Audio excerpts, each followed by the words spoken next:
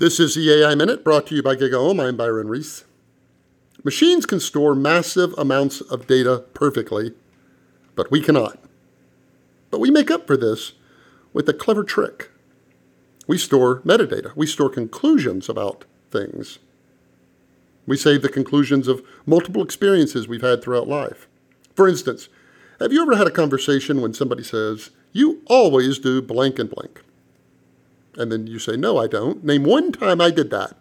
And then they're like, "Well, I can't name one time, but I just know you always do it."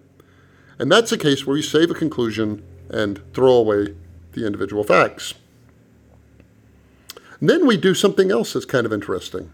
We take all of those conclusions and we can generalize them across multiple domains.